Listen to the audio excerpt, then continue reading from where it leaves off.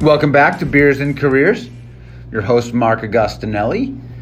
And as always, Beers and Careers is brought to you by the Davis Companies, a technical staffing firm focused on IT, engineering, and manufacturing professionals all over the country. Check them out, www.daviscos.com. That's DAVISCOS.com.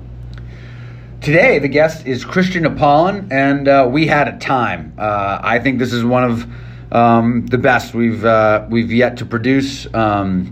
He's an awesome guy with a ton of energy, a lot of insightful thought. We talked about confronting reality, why everything kind of starts to work out in your career by just putting one foot in front of the other, and how it applies to raising children, affecting our community, and just being better every day. So I really enjoyed this conversation. I really hope that you get the same excitement that I did after just digesting the conversation with Christian. So please enjoy. Well, we'll kick it off. Let's kick this off, man. First off, Christian Apollon, thank you for coming on Beers and Careers, my friend.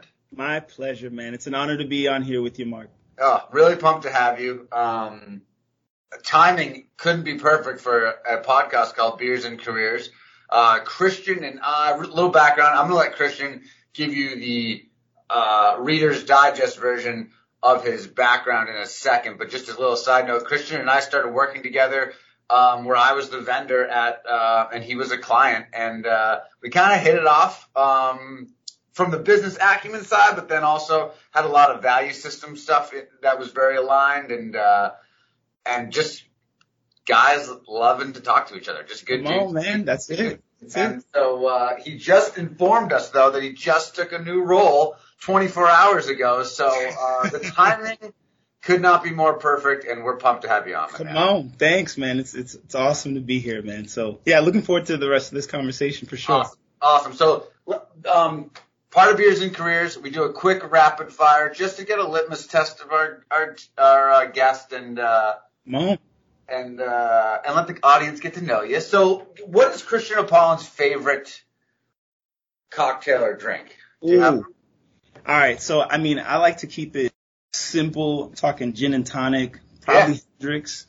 I will tell you, man, there's two drinks that I had recently. One from Bullfinches. Shout out to Bullfinches, called Go Figure.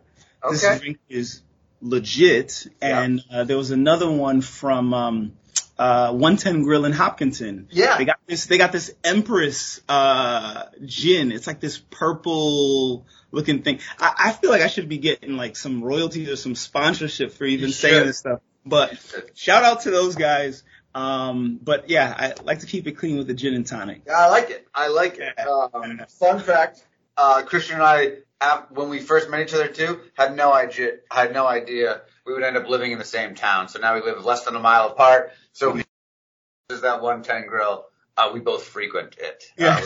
It's hilarious. I know you've got an almost 3-year-old son, an 8-week daughter, an 8-week-old daughter. 8-week-old. But what's your favorite curse word? It's funny that you say that, man. I feel like I'm boring when it comes to curse words because I really don't have. You are. You're one of those friends I've got that honestly, you keep it tight. You're good. You're good. I will say, the one that I've used most recently was "damn it," and that's not even a curse word. No, you know what I'm saying? Count. That's boring. That doesn't count. But I mean, that's typically how I get down. I will tell you some of my catchphrases. I typically say, "That's what's up." You do. I'm going probably 10, 13 years strong with "That's what's up." But yeah, that's me in a nutshell, man. No, that's awesome. That's awesome. Are you into quotes? Do you have any favorite quotes that motivate you or you live by? Yeah, I would say the quote that keeps me really going is if your dreams don't scare you, they're not big enough. Mm-hmm. And for me, I would say that always challenges. It's the litmus test of how much am I depending on what I interpret to be my capacity versus what I know in my heart. And when we dream, right? Like when we dream about the things that really inspire us and motivate us, many times, most of the time, they are beyond what may be our current capability. And so it just pushes me to keep, thinking about how can I ascend to what I believe to be my calling, my MO in life, right? So yeah. No, you just you're comfortable being outside your comfort zone. Yeah. Not all the time, but no. I mean, even this current role that I'm embarking on is something that is a bit scary in a little ways, man. But I'm like, yo, let's go, let's tangle with the lions, right? And see what happens. So awesome. That's awesome. Do you have anything as part of your daily routine that people might find a little weird? Daily routine that I find as part of my routine. Not necessarily. I will say that every day I always make sure to kiss my family. So my wife, my son, my daughter, they all get a kiss. I do pray over them. I pray over them every day before I go out to work. So maybe some folks might find that weird, but that's kind of just like, I love them so much. And, you can, as a parent, like you can only do so much, right? You can only be there so long. And so I just literally hope and pray that, they stay okay while daddy's away. So yes. You know what's funny about that? I have a similar routine before I leave for the office. And I would say I know you love your job and we're kind of built from this, like we wake up excited to go to work. For sure. Which is an awesome litmus test just for life, right? But I would say the most depressing part of my day is always leaving home. Yeah. I think that 3 minutes of and you're downstairs, you get everything ready, and then I find the girl's not coming down because he's taking 10 minutes to get dressed that morning. It's like I am definitely walking upstairs to say goodbye to him. So just and I'm always like, man, I don't want to leave today. And then you get the car and you move on, but it's funny. I feel the same conflicted vibe. Oh, yeah, man. Absolutely. Now, what was your first job? What was the first paying job you had? Yeah. So, I mean, man, we got to go back to. Yeah, no, I want back. I want the first time legal tender was exchanged for your services. Yo, I am talking about middle school, raking leaves, shoveling. Yeah. With them old school shovel things and just going to, we had a bunch of, elderly folks in the neighborhood and we were like, man, we can make a killing. Let's just go up and down the block. Hey, do you need anything?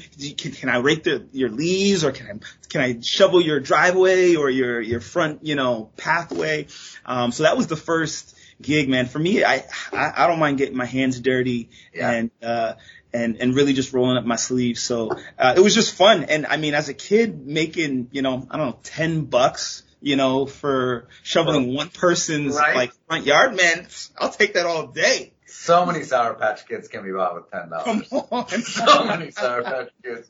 That is awesome. Now, I don't know this about you. Where'd you grow up?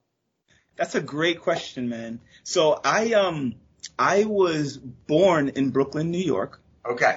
But my family, we're originally from Haiti. Okay. So we actually moved around a lot because I was a first generation American. And so my parents, when they immigrated here, they had me, let's call it 6 months later, and they were trying to figure out life. Real quick, shout out to mom and dad. Yeah. They were both physicians in Haiti, and Haiti was very volatile in the 70s and 80s for many political and reasons. And they said, hey, we're willing to give up our physician, our medical degrees to come to the U.S. because it's got to be better than here. Yeah. And they were doing well there, but they came here and they were, they turned over their white coat and stethoscope to drive taxi cabs and clean hotel rooms and so we grew up, we lived a little all over, man. So we were in Miami, we were in Detroit, we were in Brooklyn, on Long Island, and then we finally settled in Boston in 94, 95. Okay. And so I claim Boston as home because that's really what I've known for the majority of my life. And, my parents ended up going back to school. They got their citizenship. They got their master's in social work. And my pops just retired. And my mom's she's waiting. She's getting ready to retire. So so that's it, man. Yeah. Now they both have some beautiful grandchildren too. They are. I didn't know that. I mean, that's like shining. I had goosebumps to you telling me that when you were saying that, because I was like, that's the American dream, like in a nutshell. It is, man. It is. And people got to realize, man, like, yes, we have our faults. I mean, I see the flag waving in the background over there, man. I don't know if that's that's the plaza. I can't believe you can see that plaza across the way. I got a good camera, I guess. Come on, man. But I mean, that's what we hope for, right? Like, in Haiti, they heard that, the streets were paved with gold in the U.S. And I know that's the same for many other folks. But, they came here and they made the most of it. They've been, proud homeowners for almost 30 years now. And, just proud of them and the legacy that they've kind of blazed the trail for me and my family to follow. Oh, that's so inspiring. Now, how did you get? I find it interesting to even start with like your whole college experience, and I'd love to hear like the ramp up. When I first met you, you were just getting back from being overseas as a consultant, but you went to school for biomedical engineering. Which is specific. Like, did you know that? Graduating high school, you wanted to do that, or did you find your way, and like how'd that go? Because I think this podcast I think is going to have high school kids, college kids, and then all sorts of folks making career transitions or just looking for some motivation. So if you don't mind just giving us the MO on like how you made that call. All right. So first things first, man. No 17-year-old knows what they want to do for the rest of their life. No one that's 17. 35? Bruh. Nah. Right. But that doesn't mean that we don't have an inclination towards one thing or another, right? So for me, being that my parents had this physician background, and they talked about medicine all the time growing up, so I kind of had a little bit of that, like, wanting to play around with medicine or get into the medical field. But then I also enjoyed engineering, right? I enjoyed taking things apart, putting them back together. I mean, I think that's all boys, that we just like messing stuff up, right? And so I knew that I wanted to kind of run in that space, or I thought that I did. And I remember looking at colleges and universities and saying, well, what colleges and universities offer something that I would be interested in, and what is affordable? Like, at the end of the day, it ended up being that at that particular time, there was no state school that offered, Massachusetts did not have a state institution that offered biomedical engineering. Right. But the University of Rhode Island did, and they offered what was called a regional program, which is regional scholarship or regional tuition, which was, hey, if you're in New England and your state doesn't offer this, you can come here and learn it. And I was like, oh, that's dope. That's what's up. So why don't I jump into this field that I know I'm interested in? It's got a tuition that, we can work through. Yeah. And I enjoyed being at URI. I love the campus. I love the vibe. I love, it had that quintessential quad where dudes throwing frisbees and dogs are running up and catching it. And, you just enjoy that. And, all the other things that come with college life. Yeah. Amen. And then when you were there, though, you graduated your biomedical degree, you first take a job at PepsiCo. Yes. But are you going engineering at this point? Like, at this point, have you been like, I dabbled in medical, but I like the engineering stuff more? That's a great question, right? So it was really in college that I found really what my lean was in terms of what I felt most passionate about. And I took a lot of risks in college. I was an orientation leader. Yeah. I was RA. I did intramural sports. I worked all throughout college. And I ended up becoming the National Society, the chapter president for the National Society of Black Engineers at URI. Oh, cool. And so I'm taking on all these leadership roles where helping drive initiatives, seeing things improve, watching people blossom, like all that stuff gave me life. It gave me so much life. And I enjoyed the engineering. I still enjoyed the technical stuff, the math, the physics, all of that. But at the same time, I really enjoyed being able to inspire and give people hope and being able to set the goal and set the mission. And so and that was happening in every sphere, right? As an RA, like, how do I lead the people that are there and create a community? As an orientation leader, how do I welcome people into the university? As the chapter president, how do I inspire people to think about, hey, there's a pipeline of success that we want to create for these minority engineers in elements and in areas and fields that they belong in, right? So seeing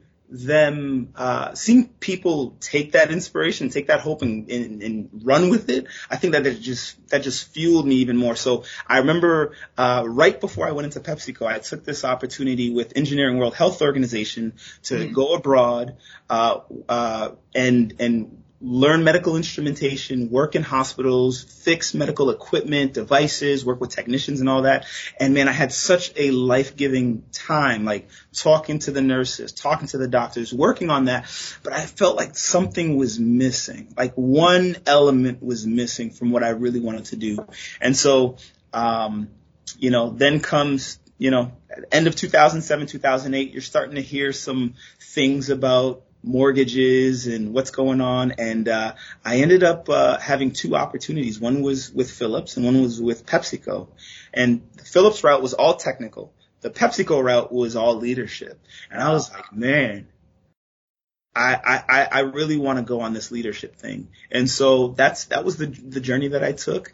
And so I had the honor of, working for PepsiCo at their Frito-Lay facility. Shout out to Frito-Lay. There's nothing like a fresh chip right out of the tumbler. I'm just saying that right now, man. I can imagine. Yeah, it's legit. It's legit. So I ended up doing that and went back and got my MBA because I just really felt like, man, I need to know business. I want to mix that with the engineering and the leadership stuff and see where that takes me.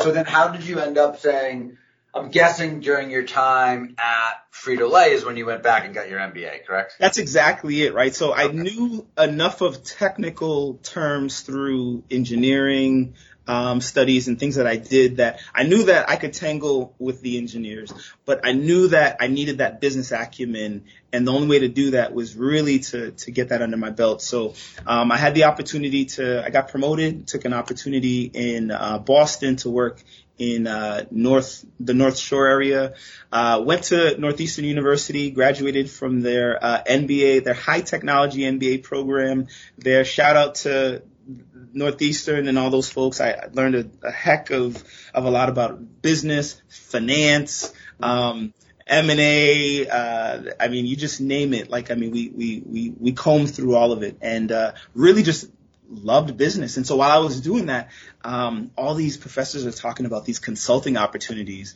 One of the professors actually helped create My M&Ms. You heard of My M&Ms, where like you can get like your name or whatever? Customized, right? Yes. So he was one of the guys on that project that helped put that together, right? Really? And I'm like, what? And he's, getting paid whatever. And I'm like, man, like I like this thing. Like, I can do that. Right? Like you go in, you help solve problems, you get paid for that. That's what's up. Yeah. And so that's how I found myself in the consulting world. Okay. So I got to use my ingenuity and problem solving methodology along with business acumen in a consulting space, and that helped me travel all over. So that was real quick though, before we get into that. Because I know you did a ton of travel, and I think you were in France most recently, right before I met you, but that wasn't your only stop. How did you go from corporate America, though, to the consulting gig? Was that like your personal network? Did you just apply to jobs? Was it someone that came out of the network from Northeastern? Like, how did that go down? And so that's a great question. So the first thing that you would have thought is, it definitely has to be through Northeastern. Northeastern has a great co-op program. They have a great slew of connects and networks. Yeah. I'm sorry? The alumni network, I would guess. Oh, right. It's legit, powerful. Right? Yeah. And I thought that that's how it was going to happen, but to be honest, it didn't happen that way for me, man. Okay. And so initially, you could think that that's discouraging, but I'm like, man, there's plenty of opportunities. So I just started Google searching. I started looking up different companies, and I found an organization that was based out of Dallas, Texas, that was willing to take me on as a management consultant.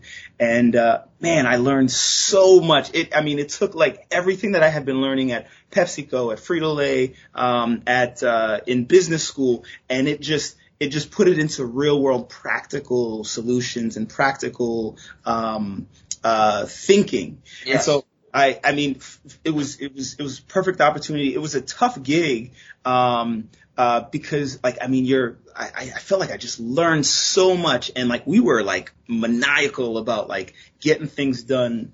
But it was such a fruitful experience. And that's the last project that I was on. Took me to France, and we were in a town south of Paris called Dijon, in the Burgundy region of France, and it was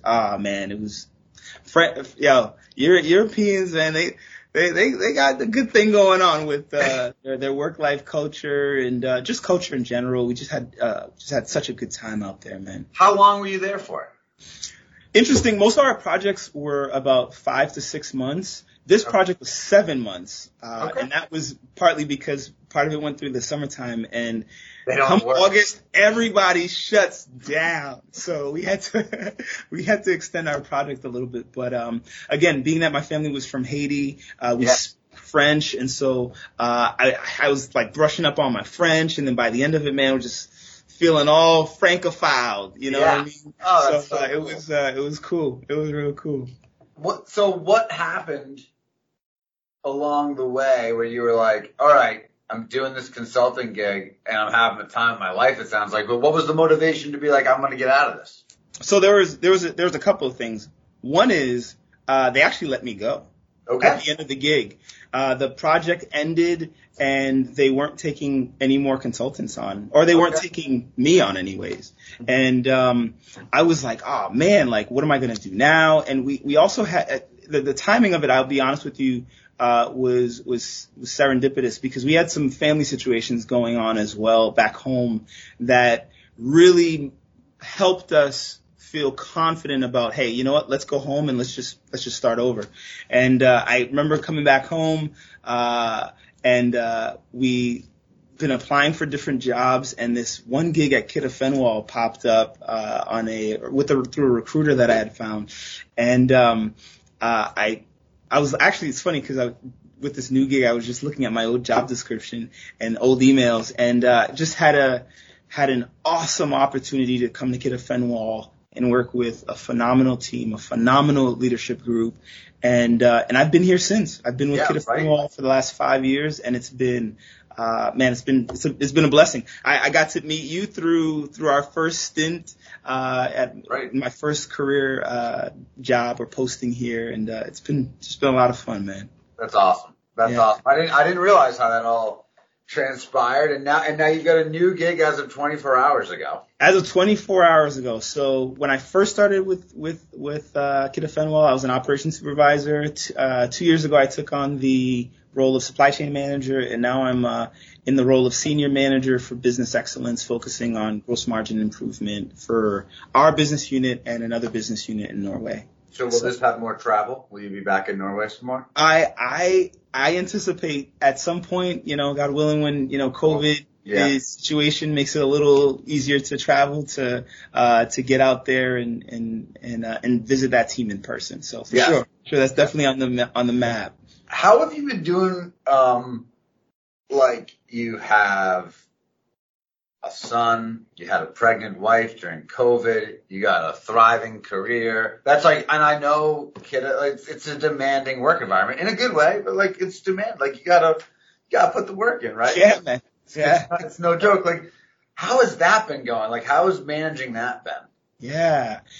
I mean, I feel like, for me, I just lean with a positive outlook on life, man. And I feel like when you can learn to persevere in the good and the bad and the ugly situations, like there are certain things that come up and you're like, hey man, I'm battle tested, right? Yeah. So I'm, we were made for this, man. So I'm just coming out just looking at the opportunities amidst everything else that's going on. And I mean, out straight up, man, Carrier, because Kid of Fentanyl is part of Carrier, we got some great opportunities that have been birthed out of this COVID situation. And so we're just locking and loading with the people, with our team, and really just trying to inspire the team to know that, hey, we're grateful that we can even still be working, Right. You see how many people have lost their lives and how many people have lost their jobs. And to be able to be working, man, I can't complain about that. So I'm going to go even harder in the paint knowing Right. that, my wife is, right now this is the only gig in There's no right. right, So there's no other way to go. Right. So that's part of the motivating factor too. But, yeah, man, just knowing that, like, I mean, every day we have the opportunity to breathe, man. Like, we got to make the most of it. So I'm here, I'm clocking in, and we're going to work.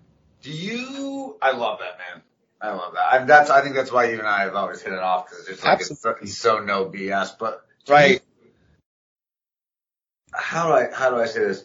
You never complain. And this is not even the podcast, but like, you just, like, when things go awry, right? And we, our partnership started in a manufacturing environment where, like, things go wrong, right? Like that's the name of the game, or not the name of the game, but that's one of the things that happens.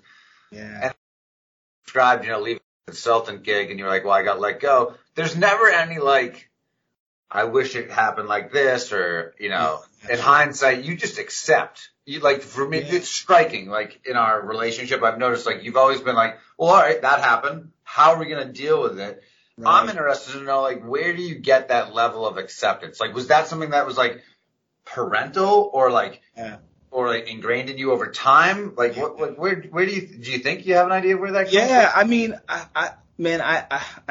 I believe in faith. I believe in destiny. I believe in God, right? And so for me, it's kind of like, you know what? I feel like I know that my confidence is in God. I feel like, I'm just going to just plug forward and put my best foot forward. 'Cause I know that it's all for me, the end of the story has to be good. Right. So if it's sucking right now, we're going to keep on moving, man. Yeah.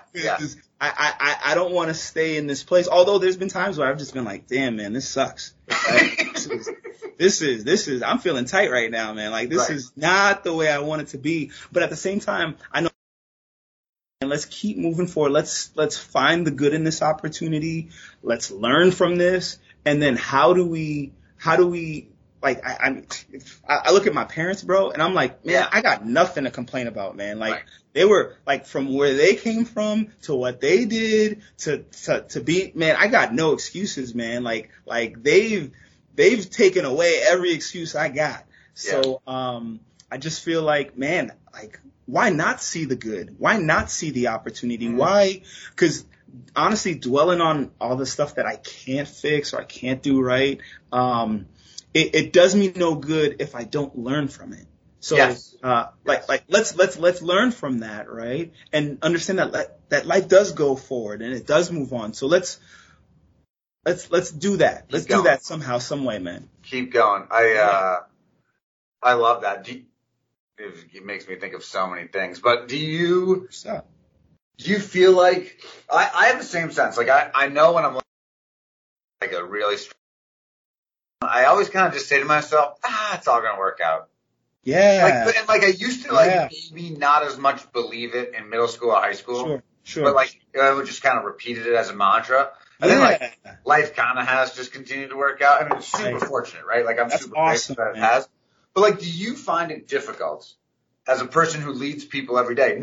There's a good amount of the population that does not share the same sentiment with you. Absolutely. They do not think that it's always going to work out in the best foot forward. Yeah. How do you handle that as a leader when you find out about those situations? Because I find oftentimes as a leader that they're not professional. They're generally personal things going on. And, like, you're hearing people and they're pouring their heart out to you.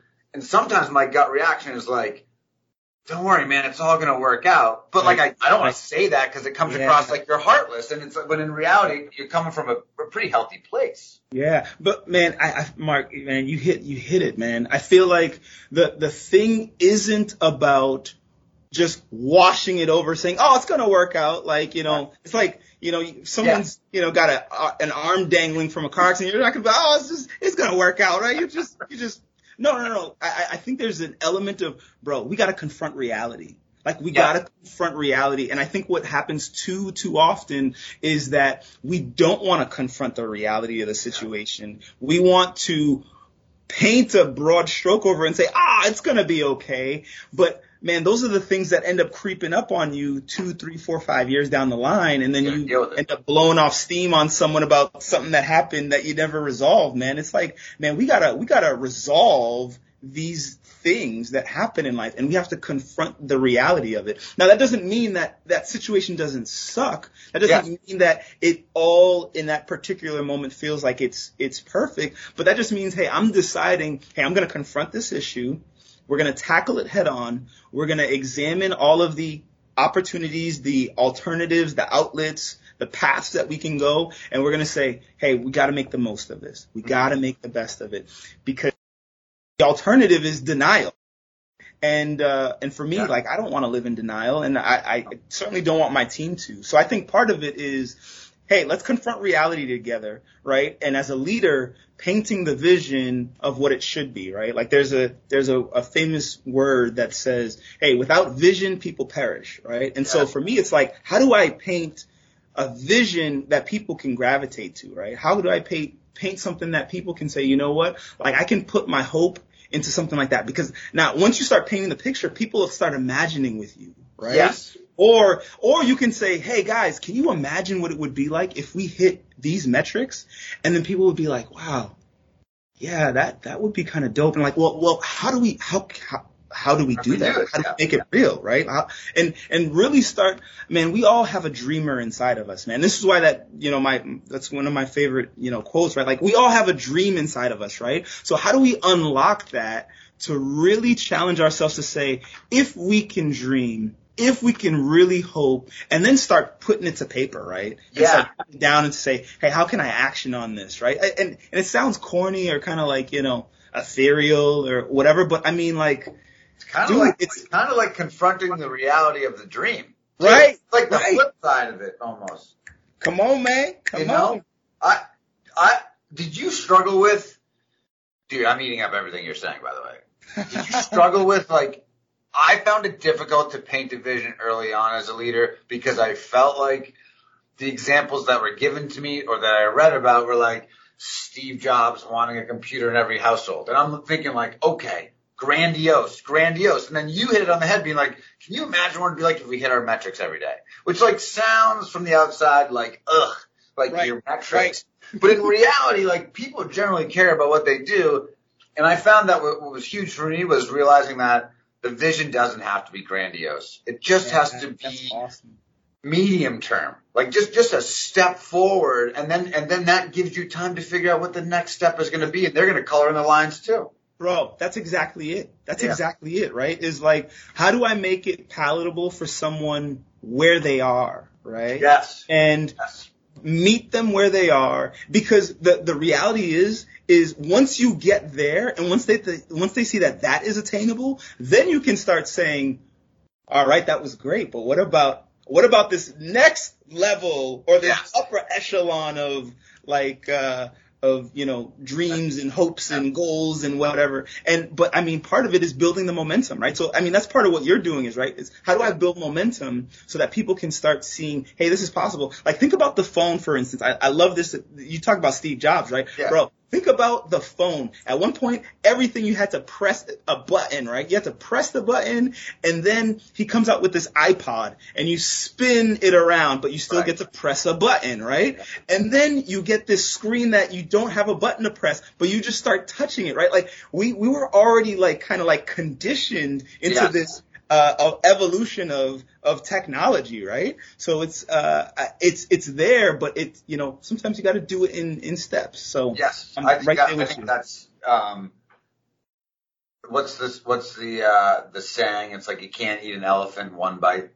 That's it. Right? And I think I said the same thing. You say the same thing. It's I like said one bite at a time. Someone said that to me once, and I was like, you know, when like things just hit you, and that was like the perfect moment. I was like, I get it now, because I'm definitely the type of guy where like I bite off way more than I can chew all the time. I mean, I live choking on things I shouldn't be doing. Right? Oh man, I'm right there with you, right? bro. So, but you realize like when you start to step it back, it's like, okay, this is way more attainable, and I can do such a better job along the way. So, hey, that's awesome. How are you going, or do you have plans for how you and the family are going to impart these same, I'm going to call them mindset principles upon your children? Because like I oftentimes, the podcast, interestingly enough, has forced me to think like, all right, I'm learning all these people. Like, fortunately, my kids will be able to listen to this. Like, right, like your kids they'll be able to listen to this one day, which is insane to even think about. But it's like that's not enough. That's not enough to teach them what we want them to do, because they have to live it. Have you like thought about ways you're going to try to do that? Yeah, absolutely.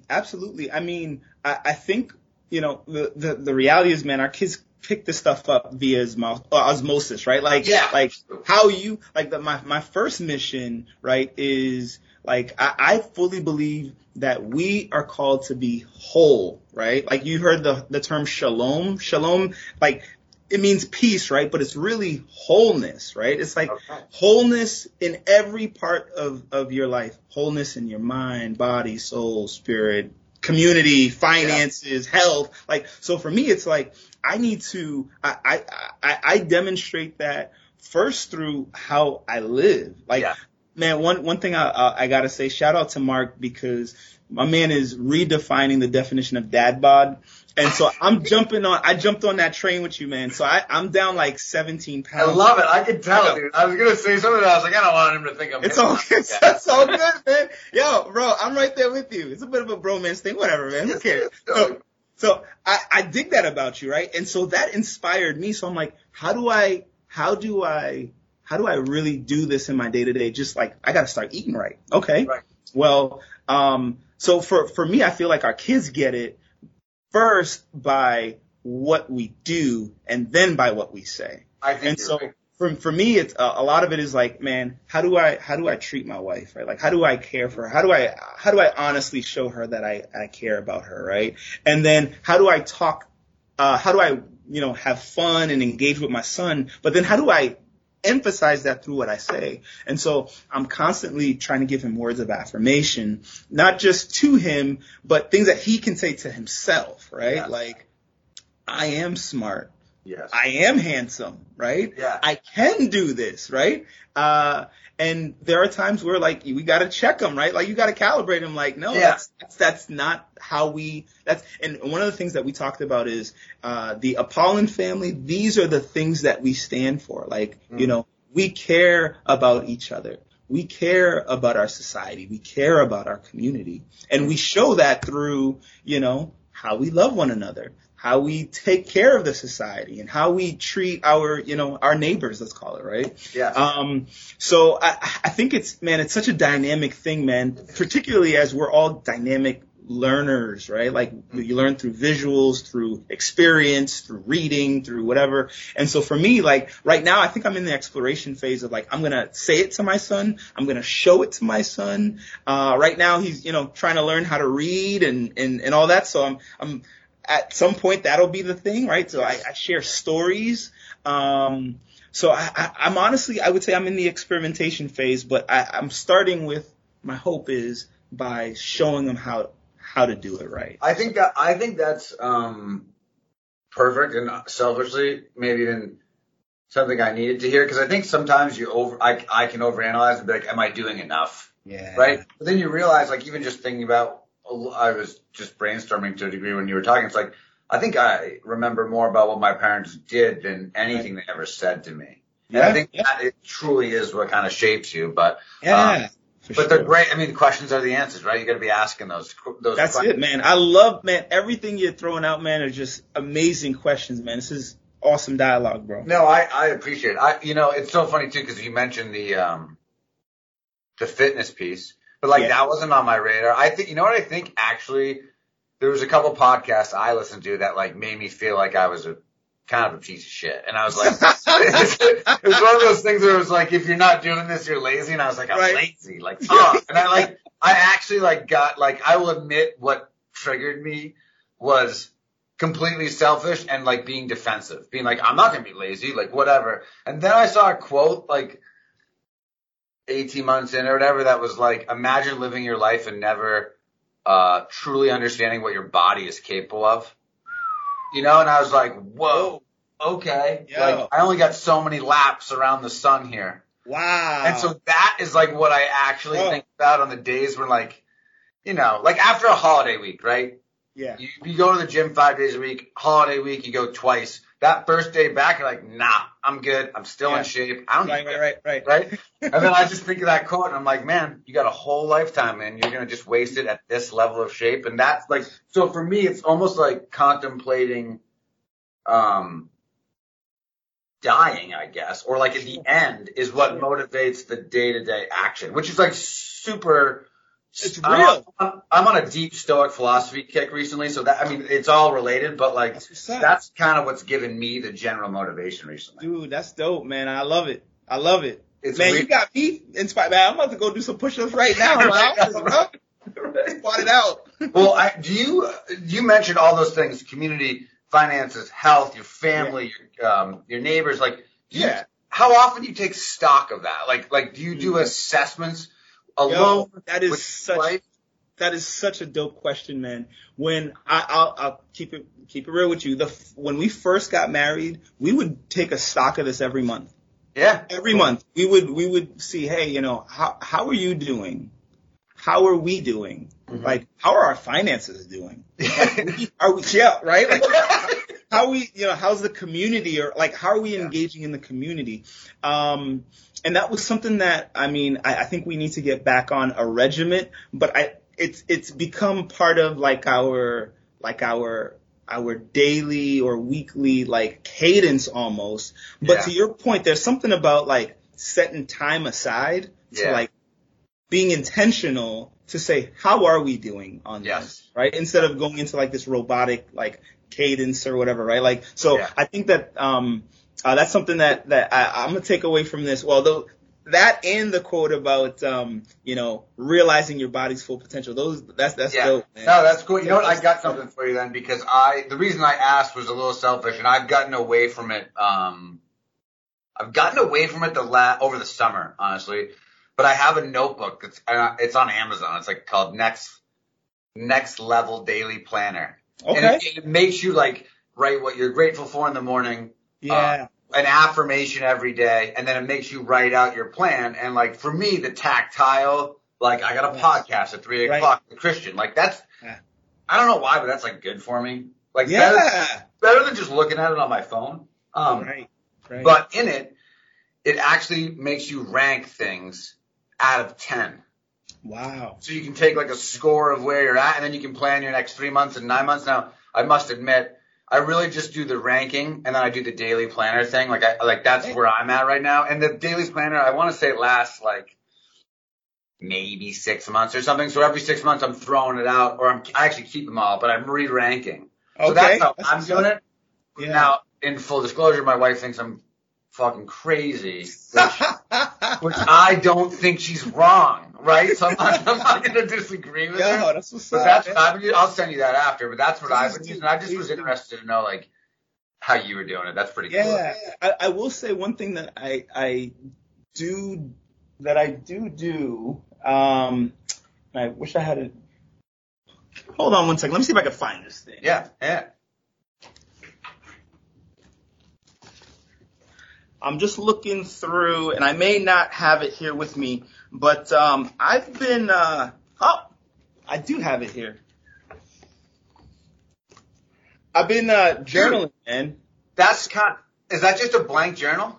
It's just a blank journal, and it's just got, just a bunch of stuff. I'm almost done with this one. Yeah. This will be the fourth one that I filled up in probably the last 5 years or so. All right, cool. So hold on. When did you start? You started 5 years ago. Yep. Why did you start doing it? I started real talk, but I started doing it because I just felt like it's important for me to be able to cement where I am at here, and then at some point be able to look back at it in the future. And for me, it was therapeutic. It was honestly just kind of like, well, let me rewind. I really felt like it was more therapeutic, like to capture my thoughts in the moment and to like look at it and hold myself accountable. And then over the last 4 or 5 years, like I didn't know that I was going to go to France and Mexico and, take on this new gig and work in the Midwest and, and I'm looking back at it. I'm like, man, there's so many anecdotes here, man, of just like stuff that's happened in my life. Literal dreams that I've had, that I've written down, thoughts that I had about my son before he was born, right? And now I'm like, yo, I want, like, this is a timepiece, just like you're talking about the Beers and Careers podcast. Like, I'm like, I can give this to my son and my son's sons, and they'll be like, whoa, Pops, Grandpops did, or said or was thinking about. So now that I'm at this point, I'm like, wow, that's kind of dope. But at the time, to be completely honest, I think it was more just therapeutic of just like, it'd be nice to just jot some thoughts down. But now it's like, man, it's gold. For me, cool. That's really cool. I have not. It's actually part of that planner I mentioned. There's a section at the end of the day to journal. Yeah. I'm like 1 out of 10. I can't get into the routine, but I like it, dude. That's a sweet thing. That's a really sweet thing for someone to find too. Like down the great part about this for me is that like I'm not doing this every day, bro. You know what I mean? Like, I'm not cranking. So when you say I'm right there with you, bro. Yeah. Like I'm not doing it every day, but when I do, I'm trying to capture, that window of time. So I mean, there's at least something here. I'll call it maybe once or twice a month. Or once or twice a season that is capturing like what's happening in that season. So it's that well for me, man. That's really cool. What are you experimenting with anything right now? You seem to be a guy, and I'm right there with you, that likes to tweak for optimization, right? Yeah. So, like, are you experimenting with anything? So, in terms of exercise and nutrition, I've been tweaking a couple of things. I've been seeing a nutritionist and working on that. And man, I'll keep it real with you, man. Like I was just not good at counting calories and stuff. And I'm still not good at counting calories, but like just the awareness that someone else is like holding me accountable for that, has been, that in and of itself has been helpful. And I mean, it's helped me shed a lot of weight. So I've been playing with that a little bit. I would say that that's really the main thing that I'm doing. That's a big thing. Yeah. I would say that's the main thing I'm doing for myself. I would also say like different exercise routines. Now, I'm getting bored with certain routines, so I'm like, okay, well, maybe I could do a little bit of yoga. Maybe I could start doing some pistol squats and, maybe I could do more reps of pull-up, so I'm, to your point, man, I'm constantly thinking like, we gotta be reinventing ourselves. And there's no way that you and I are the same people we were 10 years ago, 20 years ago, right? Like, it just isn't possible. And so I'm like, man, my best years are now, and my hope is they're ahead because of what I do. So I'm like, man, let's motivate. Let's hustle and motivate. Right. Better than yesterday. Just better. That's it. Just better than yesterday. That's exact. But you know what? People get so much into their heads about like, it doesn't look like the finished product, that they get stuck on not being able to see that I could just do this today. Yes. Right? I could do just this today and, come what may afterwards. It's so true. There's it's so funny you said that. Last night I was just scrolling through Twitter at the end of the day, and there's a tweet that was like, a bad day at the gym sure beats a great day on the couch. Come on! It's just like 1% better every day. I'm going to get you on a Whoop, dude. I know I mentioned it to you when we had beers. Remember the Whoop thing? Yeah, man. You're destined. You're destined. Okay, you're destined for that. No, that's awesome, man. Do you feel like when you're looking back, and not that we're that old, but like when you've looked back on your career, have there been like any big failure moments that you deemed failure at? I'm saying you only deemed it as failure probably at that moment, but maybe you draw on for strength now. Do you have any like that? For sure. I would say there would be a couple of times. For me, getting let go, is definitely a moment where, like, you feel like, man, like, could I have done something differently? And in that moment, like we had no plan B, right? We had no plan B. Our world was literally in a suitcase. Yeah. And hopping from, like, one hotel or one, apartment that we were renting in France to, honestly, it ended up being at my parents' house for a couple of months before we were able to stabilize. And I felt like, man, like, here I am, like, this guy who just got married. And I was thinking about it from her dad's perspective. Of, like, I just gave you my daughter. Yeah. And you're gonna, like, be a bum? You know what I mean? Like that's kind of how I was thinking. It was just like, yeah, man, like, yo, I'm feeling tight right now. I'm feeling, that's not a good feeling. So I felt like that was a moment of failure in that very moment. And honestly, like, there was probably like I'll actually tell you, can I tell you an awesome story? I know that we're probably going over time. No. Man. There are no rules. There are no rules. So peep game, right? So the day that I got let go from the gig in Dijon, France, right? Yeah. I hop on the train because I was supposed to drive back with my wife and my colleague to the airport, right? My boss was like, yeah, find your own way home. Wow. And I was like, oh, okay. So I go to the station. We get our tickets, right, to get on the train. And in France, like, you don't just get a ticket to jump on any train. Like, you get a ticket to jump on this train at this time on this particular cart. Like, you have a train for that cart. So we jump on the train that we're on, and I get into this conversation with this kid from Saskatchewan, Canada, right? And he's like, you guys speak English? And we're like, yeah, you speak English? So we're having this conversation. We're talking about just life. And he's like, so what do you guys, where are you guys headed? And we were like, home. And, like, well, what are you going home to do? And like, I don't know. Right? And we say, what are you doing here? And he's like, I'm just trying to figure out life. And like it was like this cross section of two people just trying to, like, figure out life at the same time. And man, we just had a dope moment. Like, I mean, there were literal tears during the conversation because it just felt so like divine, right? Surreal. We kept in touch with him, and he's gone on to do amazing things. He's working in the community. Like, he's been in Australia and Perth and different places around the world, helping communities, giving back. And it's just like, man, like, that happened 6 hours ago.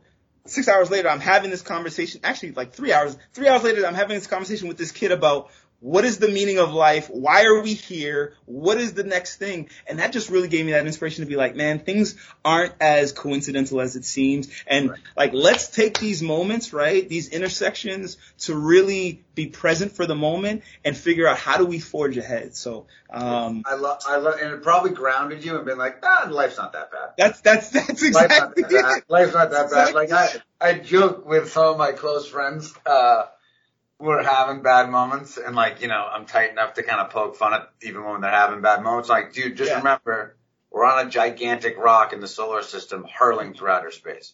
Like, you don't matter. We don't matter. Like, like, don't be upset. And I think it's just, you gotta ground yourself in that. I will ask you, and I feel like our relationship maybe started just talking about travel back in the day, even, but like, do you feel, and not from the political sense, but do you feel like you appreciate our country more? And the reason I'm asking this is because I do, so I'm leading the witness. But I feel like I appreciate our country more because I've been fortunate enough to travel. Like I think, like, I love other countries' cultures, and I've got a ton of friends I stay in touch with in Australia and in Canada and across the world. But like, it almost makes me more grateful that I'm here at times, which is, like, I know selfish to say to a degree because we're all citizens of the world, but do you feel similar?